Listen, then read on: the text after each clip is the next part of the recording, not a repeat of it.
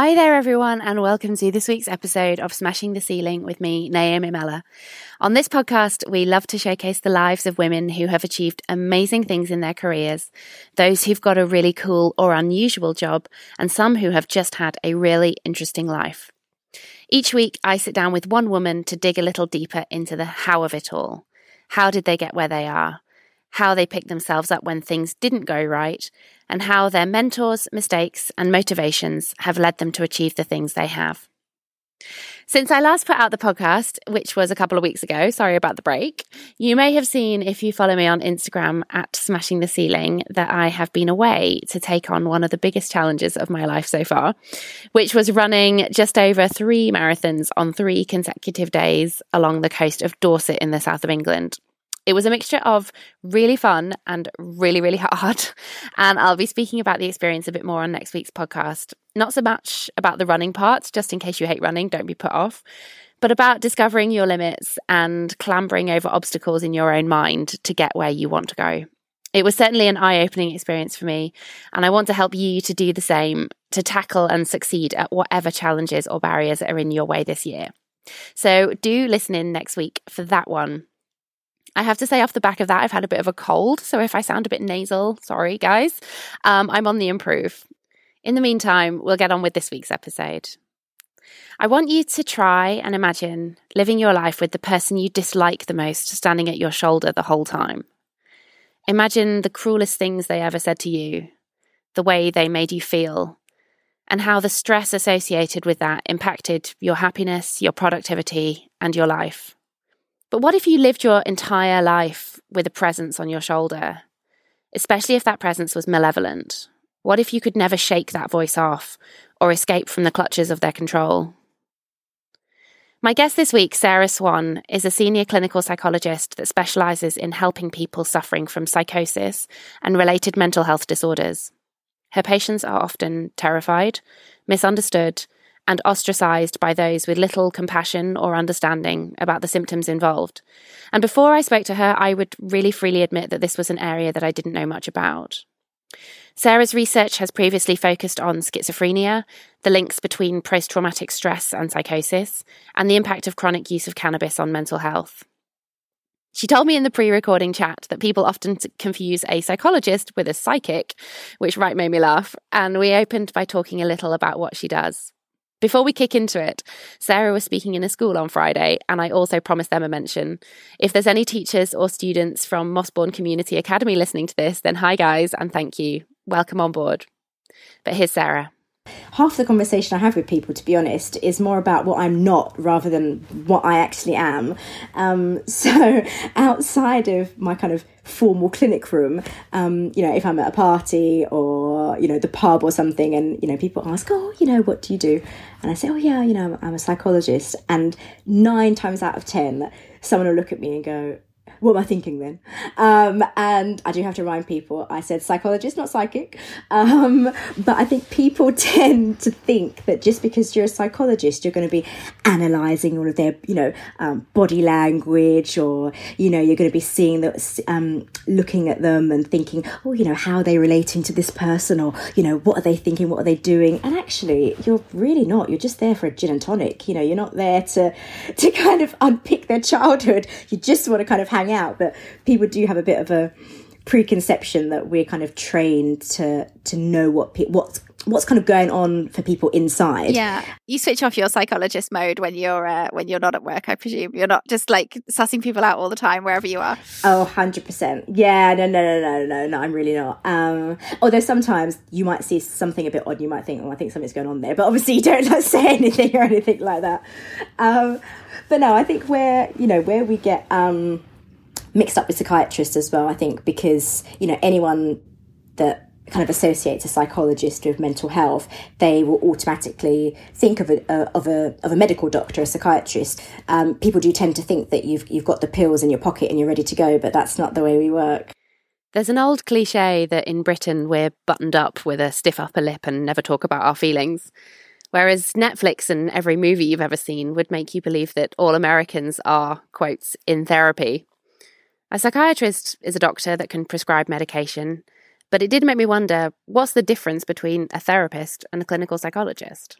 Yeah, see, this is a real. I have quite a bee in my bonnet about this. So, being a clinical psychologist, you have to be registered with the HCPC, which is the Health and Care Professions Council, and so they're basically like the governing body that makes sure that only people that have the right qualifications can call themselves certain things. So to have the title clinical psychologist, you have to have done a doctorate that's recognised to have met all the standards, etc.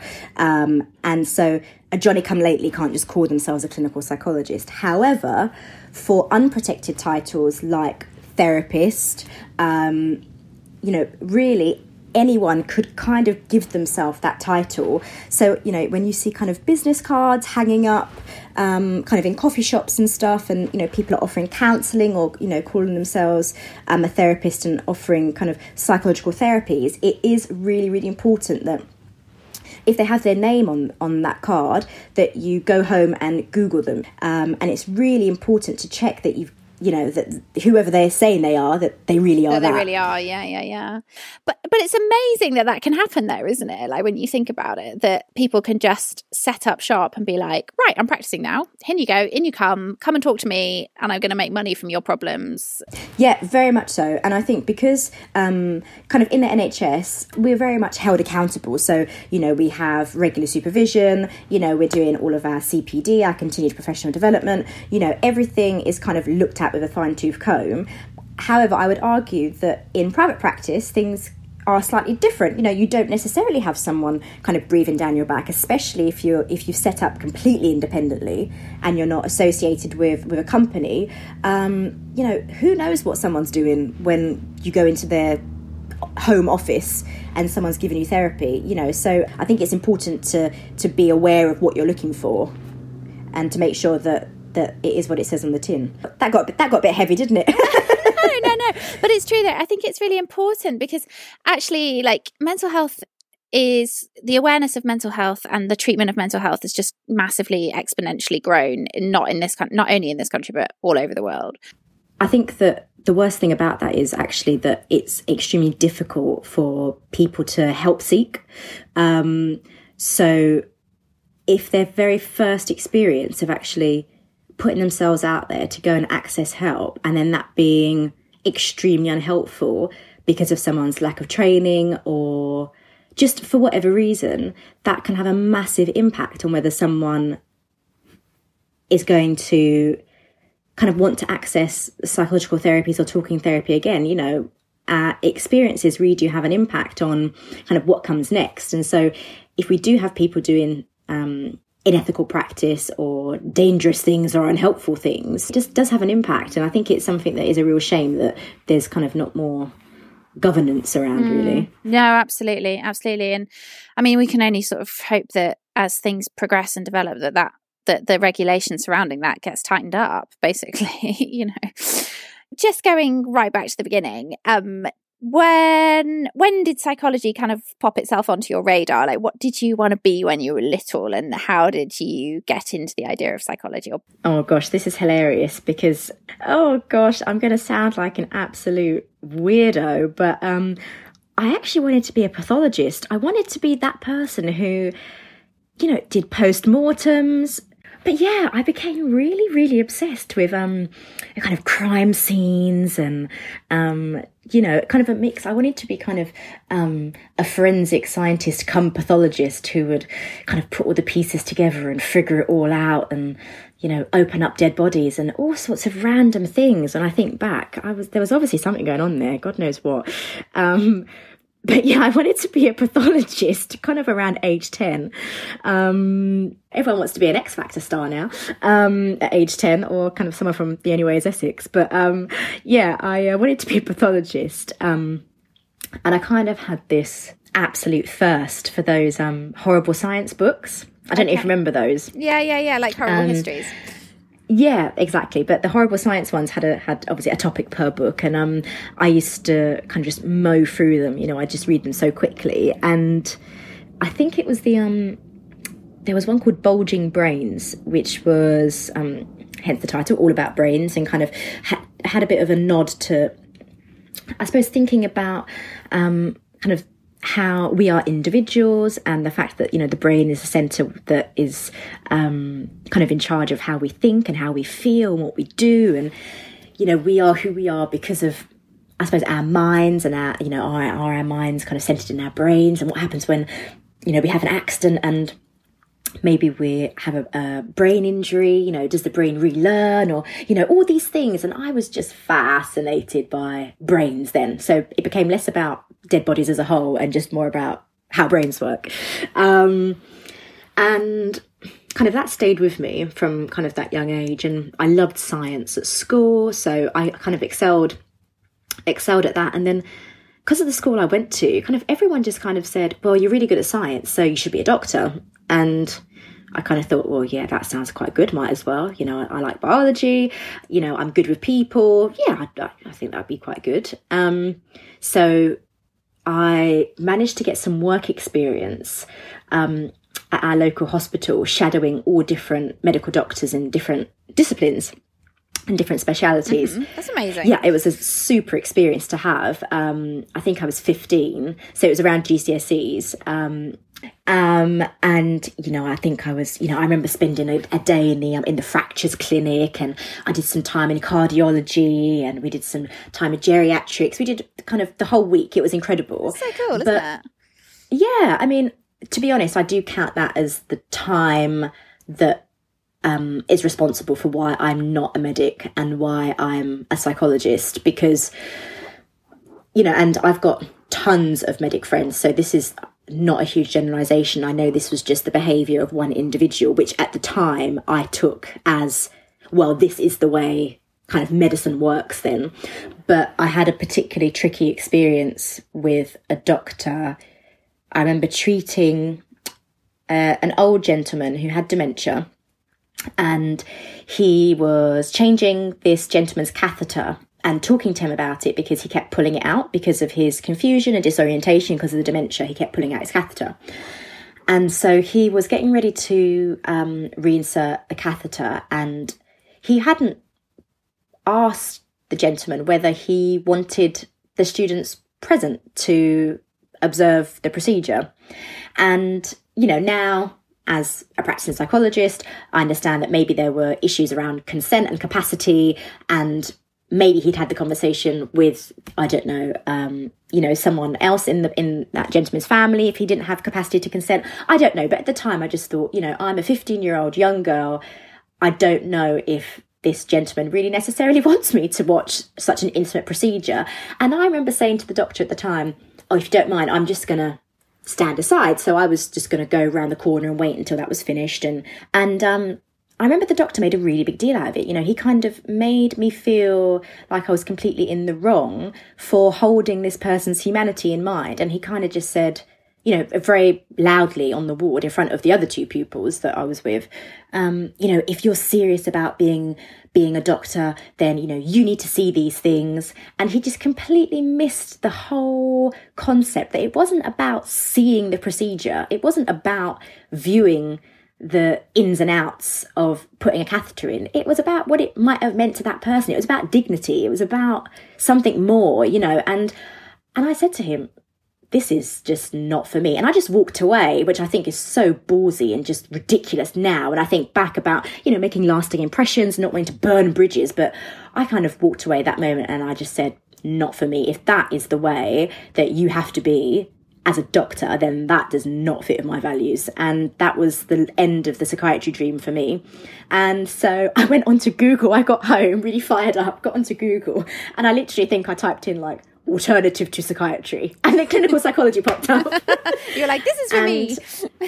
Yeah, and I just thought, yeah, I'll have a bit of that instead, thanks. It kind of just spoke more to the human side. And I know that, as I said at the start, that is a complete generalisation, and I probably just caught that doctor on a bad day, and, you know, I'm sure that's not representative of his practice, but it just really rubbed me up the wrong way. Because I look back on it now, and I am a bit of a believer in, you know, things do happen for a reason. Me too. And medicine probably wasn't the best route for me. Not even being funny, I think I would have been, a very competent, caring doctor. I don't think that would have, I'm the kind of person, I'm very conscientious. I throw myself into whatever I do. So, whether I was making coffees, whether I was a domestic staff, whether I was a lawyer, whatever I was going to be, I would have always thrown myself into it. But I just think when you're that age, it's so hard to hold all those things in mind. And I think, the impact of one slightly negative experience, it's so interesting how that can be the take-home message, when actually the rest of the week was great and I really enjoyed it. But it was just that one thing that just left such a bitter taste in my mouth. I thought, nah, not for me. So you moved on to psychology anyway, and clearly that was the career for you because you have just flown and flown and flown. Do you want to tell us a little bit about studying your undergrad and your doctorate and what you have made your specialism, Sarah? Okay, so I then, as you said, gave up my dreams of being a medic, but I stuck with science A levels. So I actually went to university. I stayed in London, so I went to University College London. And I actually went to university to study neuroscience. So this is where the brains kind of came back to the forefront. Ah. The first year of neuroscience is really, really varied. So you do biochem, straight chemistry, anatomy. You do all sorts, as well as kind of neuroscience modules. So, I found myself in with first year biomedical students looking at cadavers and actual brains. Funnily enough, it was the fact that that degree course was so varied. I didn't feel like I was getting enough of the neuroscience. I was sitting in a 3-hour lecture on pure chemistry, and I thought, this isn't for me either. Like, where are the brains? I'm only getting brains a couple of times a week. This is not enough for me. I internally transferred through to a psychology undergrad at UCL. And funnily enough, I got way more of the neuroscience that I was interested in doing a psychology degree than I did in the neuroscience. Because obviously in neuroscience degree, we were learning about, the neuroscience of the eye, the neuroscience of movement. We were learning about the whole thing. And actually, I don't really care how your brain sends signals to your toe. I kind of wanted to know how the brain makes us feel fear, or how the brain makes us fall in love, or when something goes wrong with some neurotransmitters, how we can feel depressed, or, whatever that is. So I graduated from UCL with first because I knew at that point already that I wanted to be a clinical psychologist. And to do that, the doctorate is super competitive, and I knew that really you need to be kind of top of your game when it comes to your undergrad marks, just to try to make it that bit more accessible. So I busted my bum to get a first at undergrad. And good on you. That is the sort of thing that should be celebrated. Yay! Definitely. Pat on the back for me. Pat on the back, defo. When you apply for the doctorate, they really want you to try to have a realistic understanding of what it's like to work with people in distress, but also to have a realistic idea of what a psychologist actually does. So, not the lying on a couch, thinking about your mother's breast or something like that from when you were 3. But, the real crux of the day-to-day, what does it actually look like? You need to have an understanding of that, because it's not for everyone. And so they want people to be coming onto the training course with a realistic idea of that, because currently, and this may change, but the doctorate is funded, which means that our tuition fees are paid for, but we're also given a salary because we're trainee psychologists working in the NHS whilst we are on the doctorate. And so, there's a lot of money that's going into people that are training to be a psychologist, and they don't want people getting on to the course and then 3 months in going, cool, it's a bit hard working with people that are distressed all the time. This isn't for me. And then dropping out, or doing 2 years of it. You've been all the money's been put into you, and then you go, oh, not really my bag. I'm not really into it. Yeah. So it's quite a thorough process to get a place on the course. And then once you're on, it's 3 years, and then they boot you out the other side, and you're qualified. And you are all ready. Yeah. During your doctorate, you did quite a bit about people with psychosis. Is that right? Yes. What led you to be interested in that area of psychology? Because I was just thinking, of all the kind of areas, whether it's depression or post-traumatic stress or, brain injury or whatever, psychosis is quite a heavy, maybe heavy is not the right word, but can you tell me a little bit about that? Yeah, it's interesting because, again, with this whole brain theme, I always considered that I would be a neuropsychologist. So my first job from after qualifying, which I had to do for free, I volunteered for 6 months full time for free to get also, experience. Why? Yeah, so it's really not great, and it's something that I've got quite strong beliefs about and kind of attitudes about now, to be honest. But I applied for so many jobs when I graduated from my undergrad. So considering that I'd come from a Russell Group university, considering that I had a first, I'd volunteered throughout my undergrad to gain experience in mental health. So I'd worked on a couple of wards as a volunteer. I'd done some project work with people that had experienced mental health difficulties. So I felt like my CV was set up enough. Pretty strong. Yeah, to kind of get me an entry-level paid assistant psychologist job, which would be that kind of that gateway into finding out what a psychologist does, because an assistant psychologist will work very closely with clinical psychologists. And I cannot tell you how many jobs that I applied for, and I interviewed many times, but the feedback was always, you're really enthusiastic. You can tell, we can tell that you're being super conscientious and kind of really great in the post, but we just need someone that can hit the ground running, that basically has done it before. But that's not an entry-level post, is it? Exactly. And, but it's so difficult because now being on the other side, being in busy NHS services, you understand why you need people to hit the ground running, because you have a lot to do and it's really, really busy, and half the time you're under-resourced and there's lots of need and demand. So it's time consuming and it's costly in a way to, have someone that you need to train and, that needs to find their feet. But ultimately, that's the only way, you have to start somewhere. I was just going to say, I often sort of dig in with people about how failure has kind of shaped their career, and how did that sort of repeated knockback make you feel, and how did it affect where you went, how you went on and where your career went, I guess, in the early stages? Oh, gosh. I'm not even going to lie. It was not a good time for me. I think I'd always been someone with a very high sense of agency. I'm someone that, right, I know what I need to do. The steps I can see are A, B, and C. I'll work really hard and do A, B, and C. Therefore, I'll get the outcome. I need to get a first to increase my chances of getting on the doctorate. Therefore, I will put in lots and lots of hours of revision, and I need to have a strong CV. Therefore, I will do X, Y, and Z volunteering on top of my part-time job and studying. I'm that kind of person. So I couldn't really connect the dots or make sense of why I'd done A, B, and C, but the outcome wasn't happening. And it was really bad life timing, because at that time, my now husband and I had just purchased our first flat.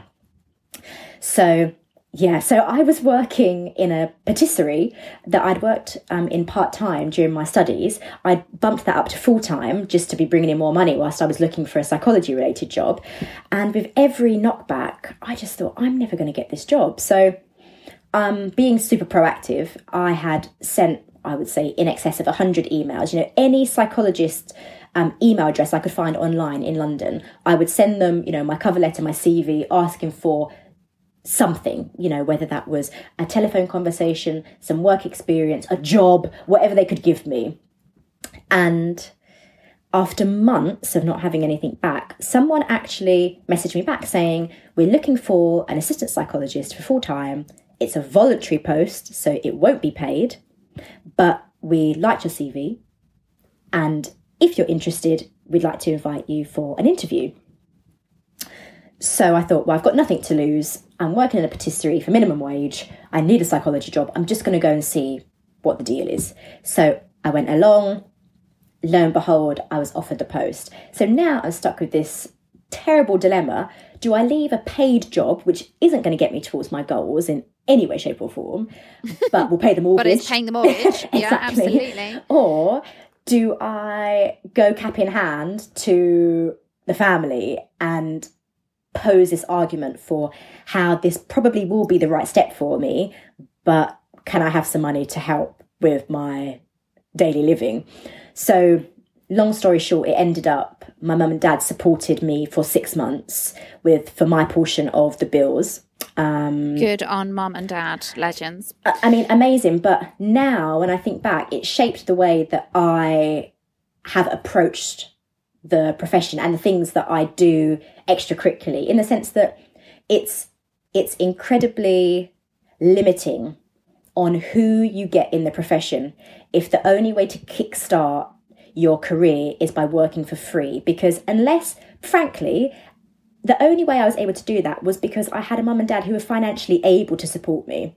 So automatically you're ruling out anyone from a background that basically isn't cash rich, and that rules out a large majority of people that can be bringing really amazing experience and perspective to the profession.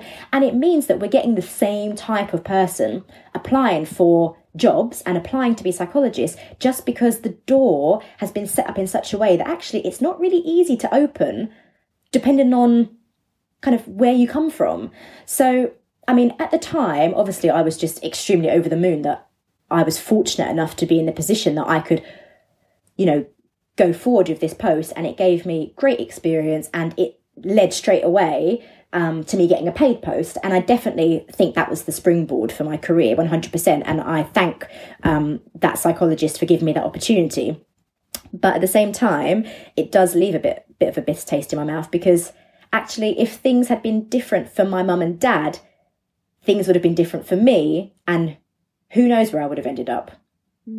And actually that's really true, because you need a breadth of people in every profession where you're dealing with people in distress, or people in ill health, or whatever it may be. And the medical profession has made advances in branching out of diversity of socioeconomic diversity, but actually the reality is, if you've invested a lot of money in your education, which you already had, then the fact that when you go into the time when you're supposed to be in paid work, you can't get even a loan to cover you, like a student loan to cover you for that time. So it's not the same as being in education.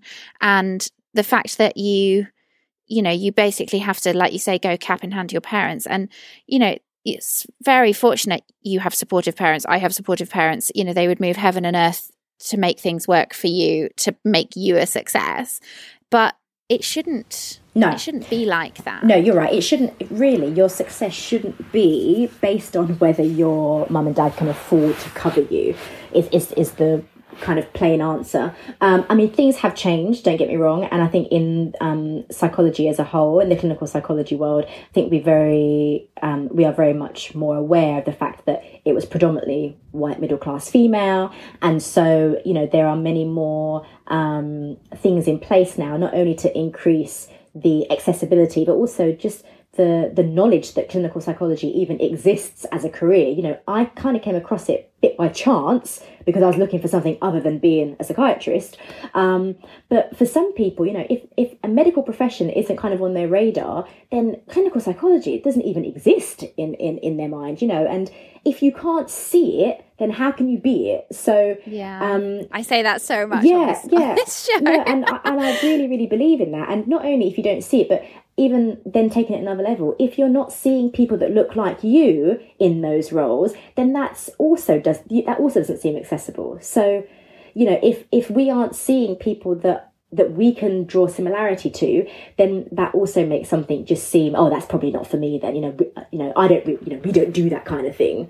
And you and I have discussed previously, you've said you're a woman of colour. There are not many people of colour in psychology, and you're working pretty hard voluntarily to try and improve awareness of this as a career for people of colour in London and elsewhere. Can you just tell me a little bit about what you do with that diversity work as well, Sarah, and the passion you have for that? Yeah, so I have a mixed race background, so I'm half white British and half Black Caribbean. visually, I suppose you can see the difference when you look at me amongst my cohort, for example.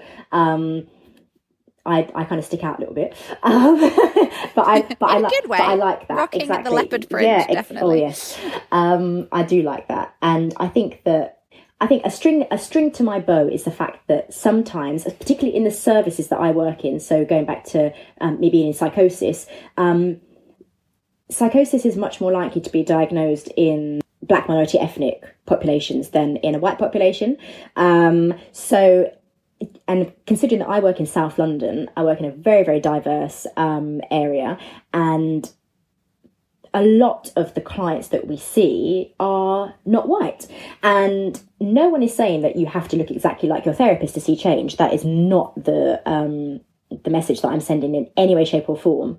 However, when we're talking about populations that are maybe known to find it difficult to help seek because of the difficulties they face being so stigmatizing and kind of how they're held and thought about in society, it's not easy to come forth and say, this is what's going on for me, can I have some help with it?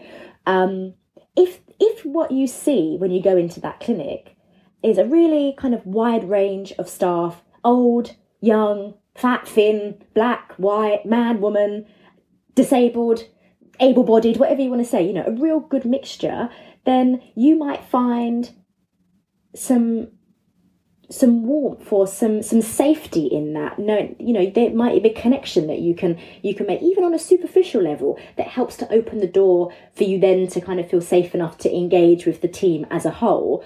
And so I'm really keen to kind of build up as much diversity as possible in the profession. And, I'm not,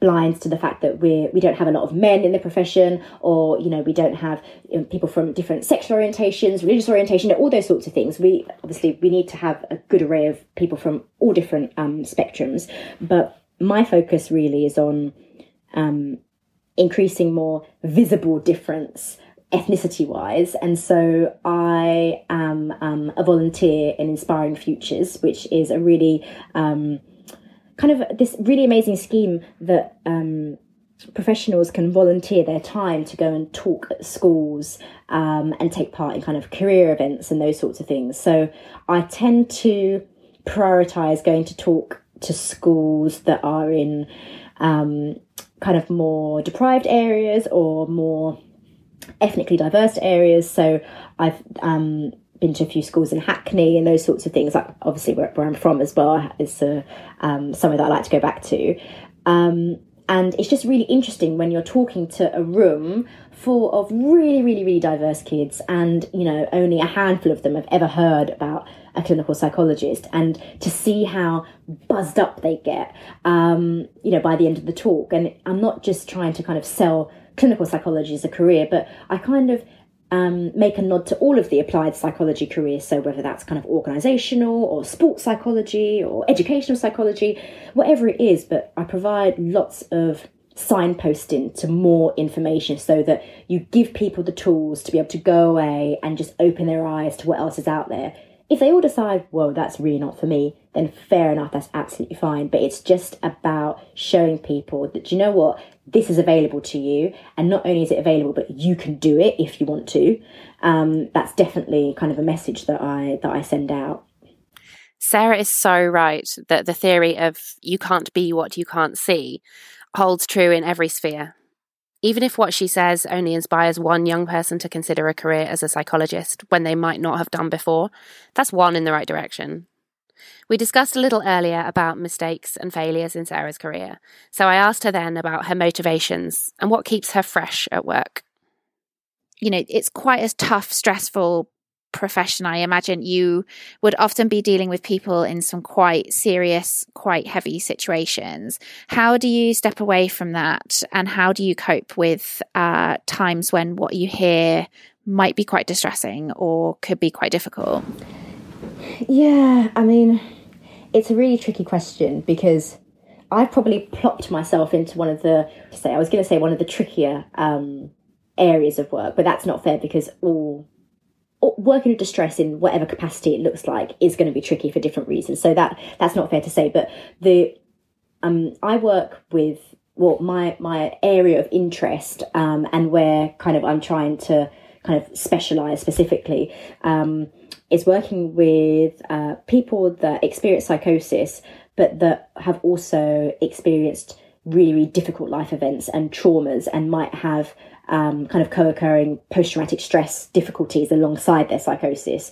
So I've worked with people, for instance, who have been through some horrendous events, and a part of my psychological work with that person, if they wish to work on those particular difficulties, if that's something that's causing a problem for them day to day, one of the things that we do kind of involves going through with a fine-tooth comb exactly what happened to them.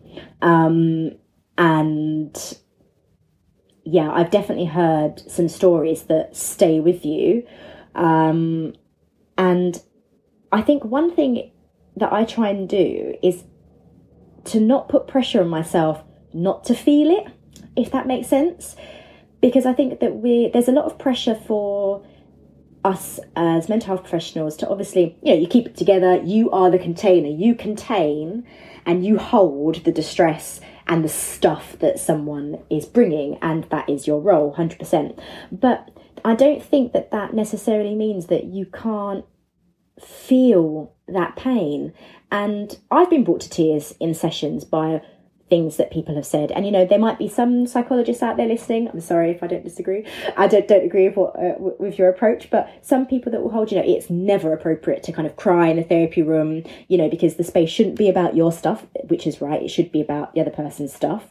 However, I think that human interaction of hearing such suffering and you being able to say, God, hearing what happened to you, that is awful. I am so sorry that happened. And having a tear to that, or strong emotion, I don't think there's anything wrong with that. But actually, I think that can be incredibly validating for someone, that you can share that, and that can be felt. So I think the first thing is allowing myself to be honest with how I feel about what people are telling me and the distress that I hear. But it also means that you really do have to have good self-care. So I practice yoga.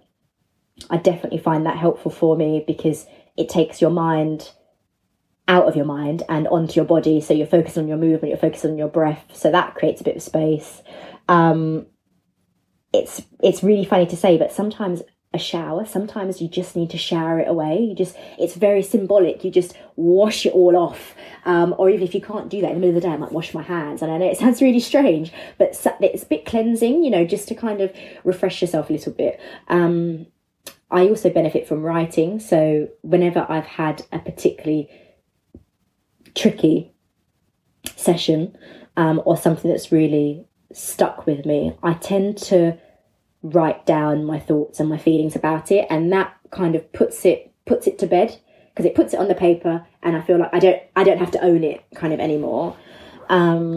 And I'm a very open book, and I like to use my supervision. So when I'm supervised by a more senior psychologist, which every psychologist will be, I tend to make sure and kind of negotiate at the start of supervision that we will have a space to kind of reflect on difficult content that might have come up, and kind of what that's doing for me, or kind of why that's hit home, or what's significant about that for me. Because whether you're a therapist or not, you have your own stuff too. Something that we need to practice is really good self-reflexivity and self-awareness. And there's no point in pretending, it can't be a do as I say, not as I do type situation that psychologists preach to other people what they should be doing. But then we probably do a lot of that, to be fair. I wouldn't encourage my clients to drink, and I know that I like a glass of wine after a hard day, but oh my God, doesn't everyone? Oh, exactly. But I think that realistically, I wouldn't have been doing myself justice either for my training experience if I had put myself knowingly into situations where I wasn't going to be able to learn at my fullest capacity, and also it's not fair. I still have a duty of care. There's no point in me pretending that I can help someone, or that I would be in a position to be able to try to help if I wasn't going to be. And so I always try to really encourage people just to be honest with where they're at, because that's the way you look after yourself. by not putting yourself into situations knowingly that are going to be harmful for you. We're just going to touch on a little bit about I was going to say hypnosis, but that's not what I mean. Sorry. Psychosis, that's the one. One of the things I was wondering is, when somebody's having an episode of psychosis, in layman's terms, what is happening in your brain when that happens? So that's a really tricky question, because it's... Okay.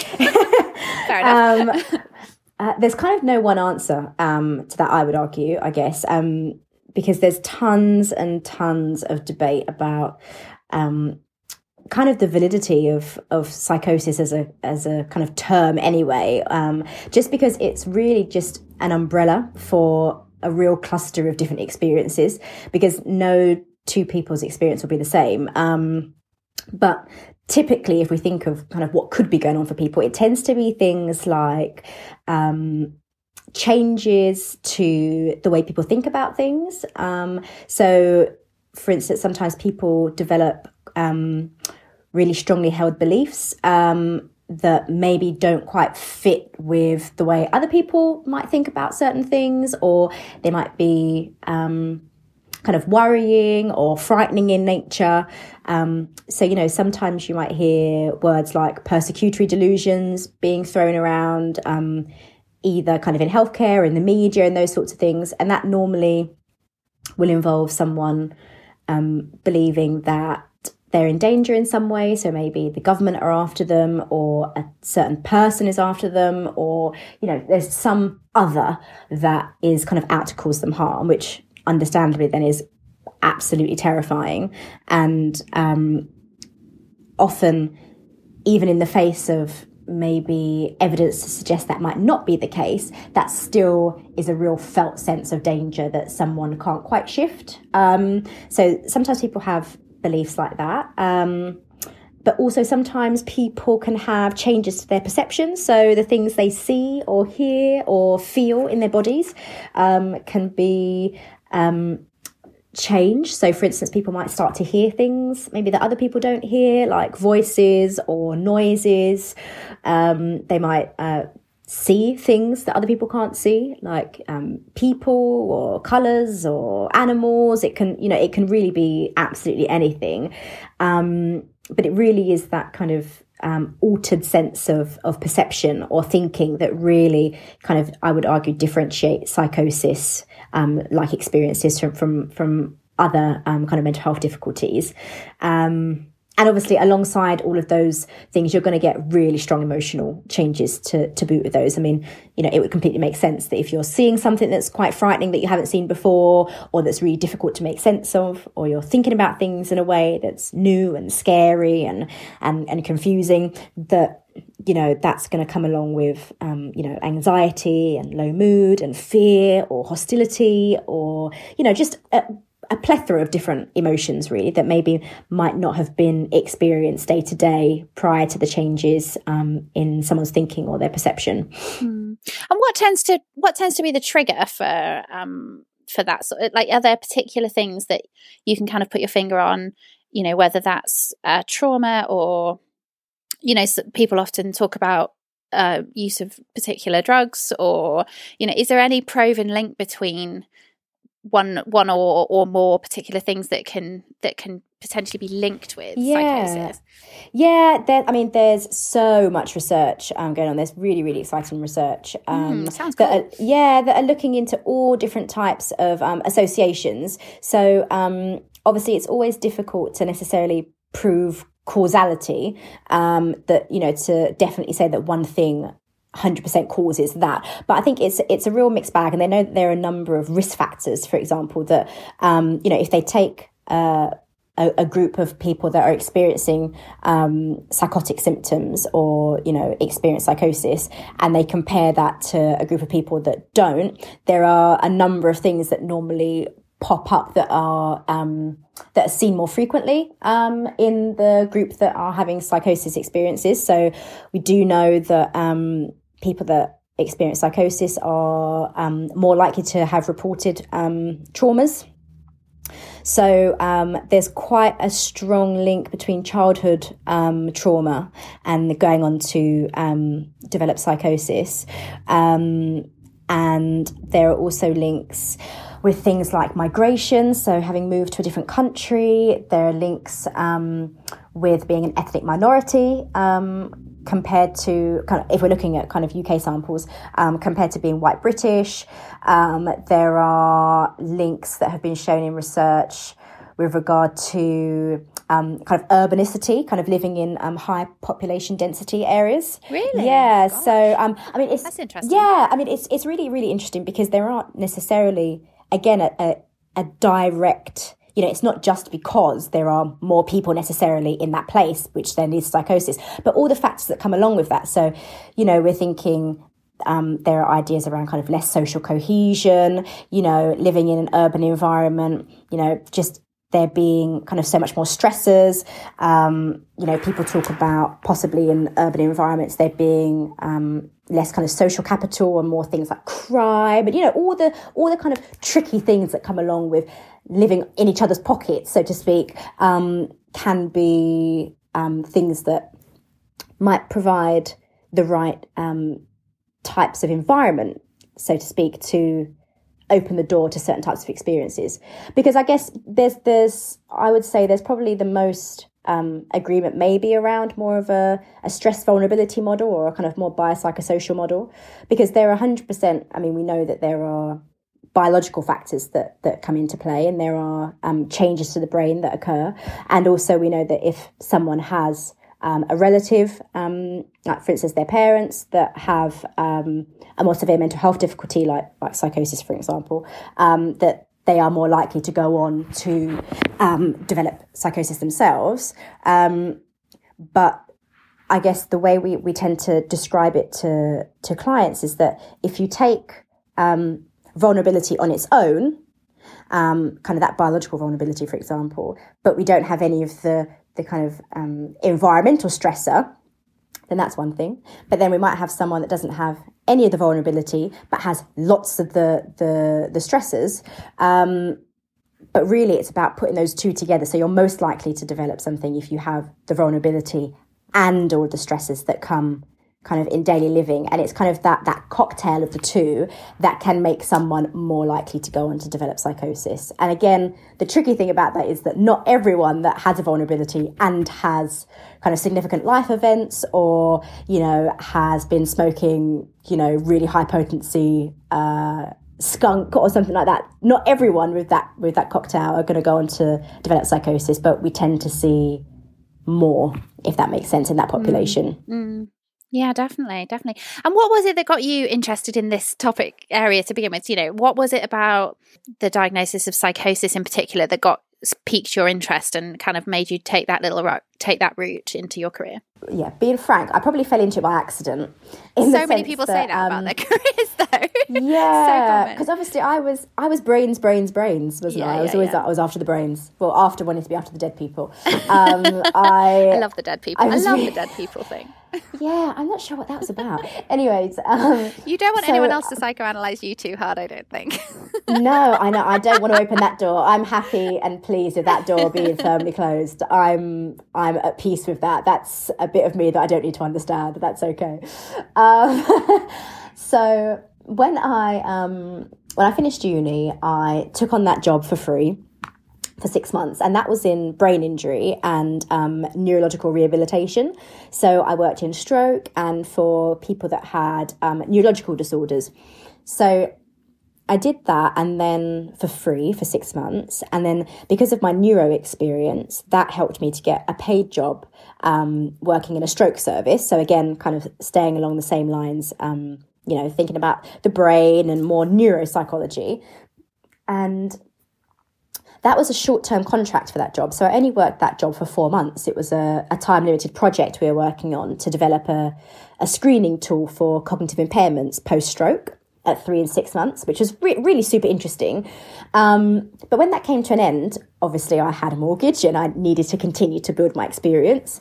And I was at that time, to be honest, it was just applying for any type of assistant psychologist job or research job that would give me access to a clinical psychologist and kind of clinical populations to help me build my CV.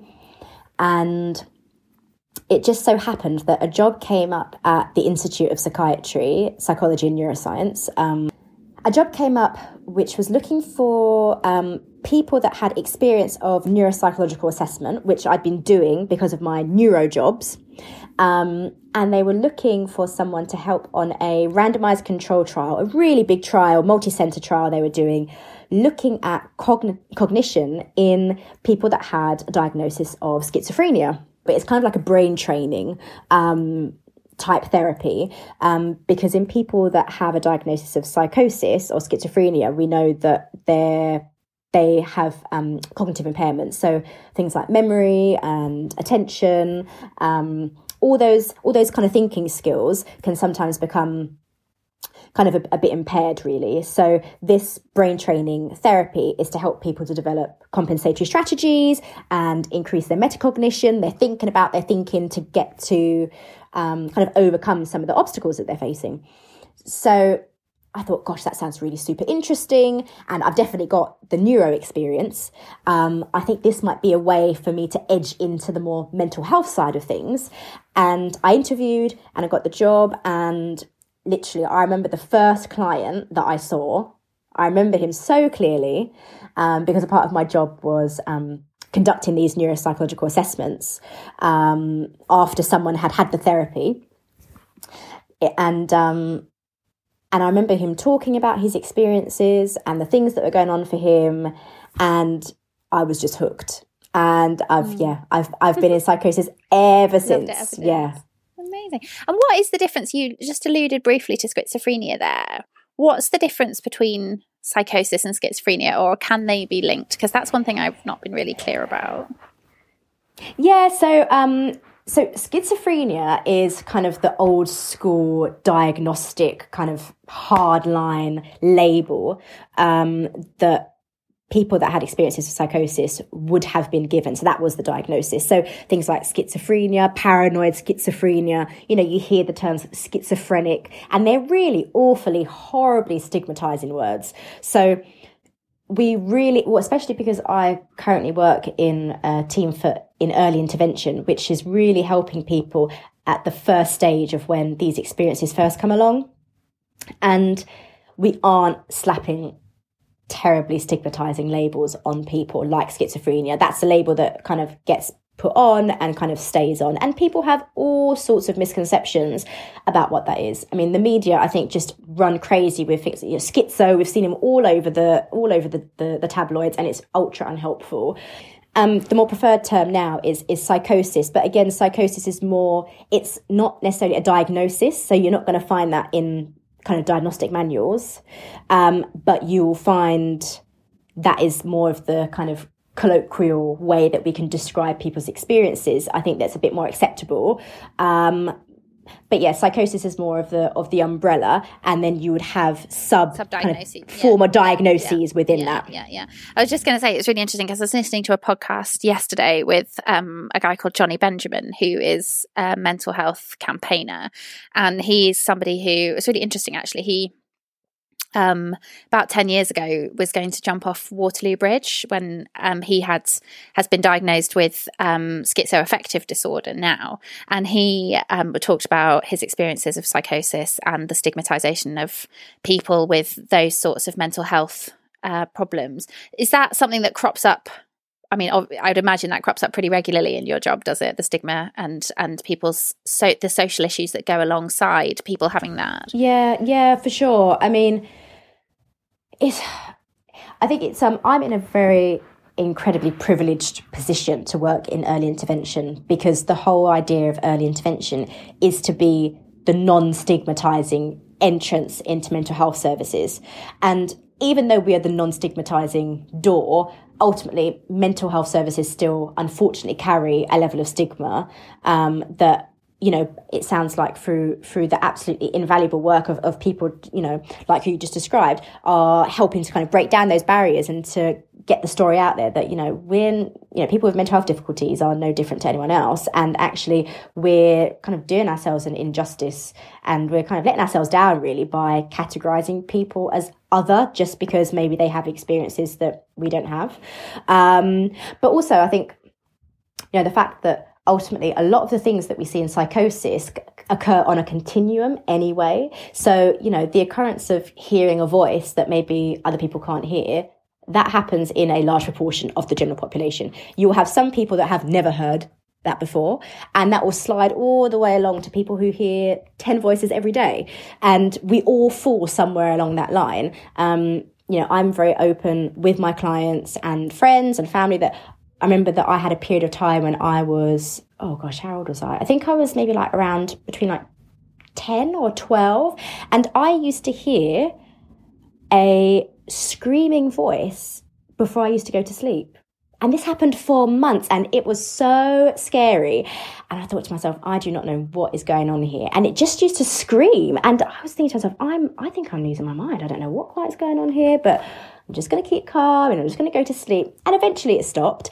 And I've never really made sense of it, to be honest. And I don't think you really have to make sense of it, to be fair. I think one of the things that differentiates and I'm doing this in kind of air quotes, but a kind of need for care population versus a non-need for care population isn't the occurrence of these things, but it's the distress that it causes. Because ultimately, if you're going along your life and you have a voice that talks to you, and whether it says nice things or bad things, but the way you make sense of that isn't necessarily distressing, it doesn't impact on you day to day, you're able to live your life, then who am I to say that you need to have mental health services involved in your life? No, crack on. If it's not broke, don't fix it. I don't believe in being the person who holds the key to what you're allowed to experience and what you're not. But ultimately, 99.9% of the people that I see, the experiences that they are having are causing a significant detrimental impact to either their emotional well-being or the way they live their lives day to day, and have been stopping them living the life they want. And that's then why mental health services are involved, to try to help people get back to living a valuable life. And that's really interesting, actually, because Donna Fraser, who was on the podcast just before Christmas, she has been an Olympic athlete. She told me in a conversation we had before we started that she has an alter ego that she calls Diane, and she was just like, I talk to myself, I talk to Diane, that is her person who shook her out when she was needing a talking to or whatever, and she said that was an association with her training, which I thought was really interesting,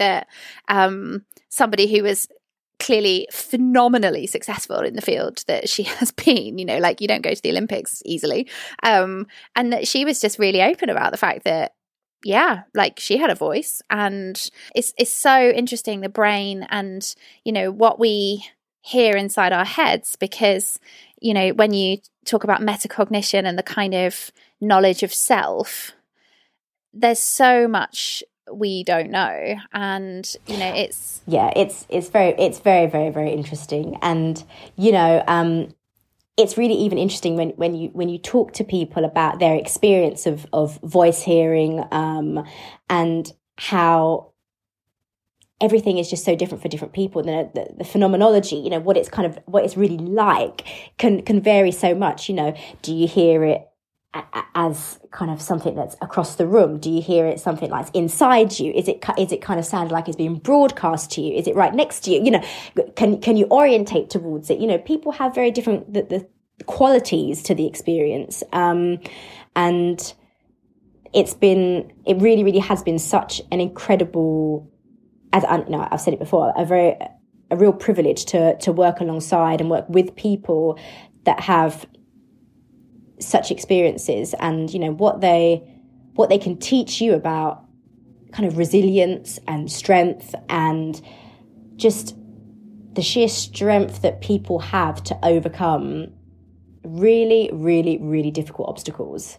You know, I remember in my training, we did an exercise when we first started our psychosis teaching, and we were, you know, learning about voice hearing and hallucinations and those sorts of things.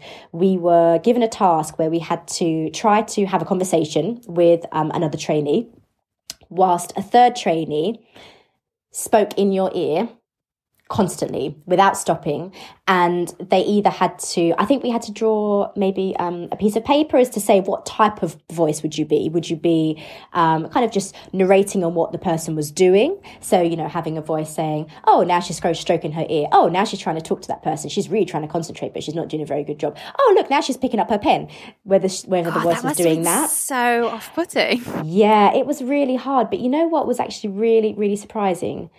I had, which I think was a very good experience, although I found it very difficult. I had the opportunity, my voice that I had was a malevolent voice. So it was saying really awful, horrible, scary, derogatory, not nice things to me, which is often the type of voice that I have, that when I work with people, that they talk about having voices of this nature. And for 1 minute, I had to hold a conversation whilst I had this going on. And genuinely, it nearly brought me to tears by the end of that 1 minute. And I remember it being such a humbling experience, because this is often the reality day to day that my clients are going through. And sometimes, you know, just to really have just a slither of time in their shoes, just in one tiny aspect of their experience, can really make you see kind of the worth of the role that you're doing, and gives you such a sweet feeling if you're able to make kind of good changes with someone. You know, when you're able to kind of sit there at the end of a course of therapy and someone is doing something they weren't before, or someone is able to manage in the way they weren't before, or, you know, those sorts of things just make all of the challenges and the difficulties just fall away, and you just think, right, this is exactly what I'm doing this job. It's so rare these days that you hear someone speaking so positively about how much they enjoy their job. And I love that Sarah clearly really appreciates her career and what it brings her, as well as the good that she can do. If you're interested in a career in psychology, I've popped some links on the show page for the British Psychological Society and the National Careers Service, so do have a look at those. If you enjoyed Sarah's story, then please do share this episode however you like with others that you think may enjoy it too. That's it for today, but as ever, if you've got any comments, suggestions or feedback, drop me a line, because I love to hear from you.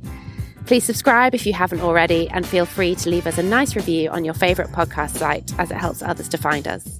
But more importantly, if you enjoyed it, spread the word, as word of mouth is still the most powerful form of advertising. You can follow us on Twitter @SmashingCeiling and on Instagram @SmashingTheCeiling, and we'll hopefully see you next time.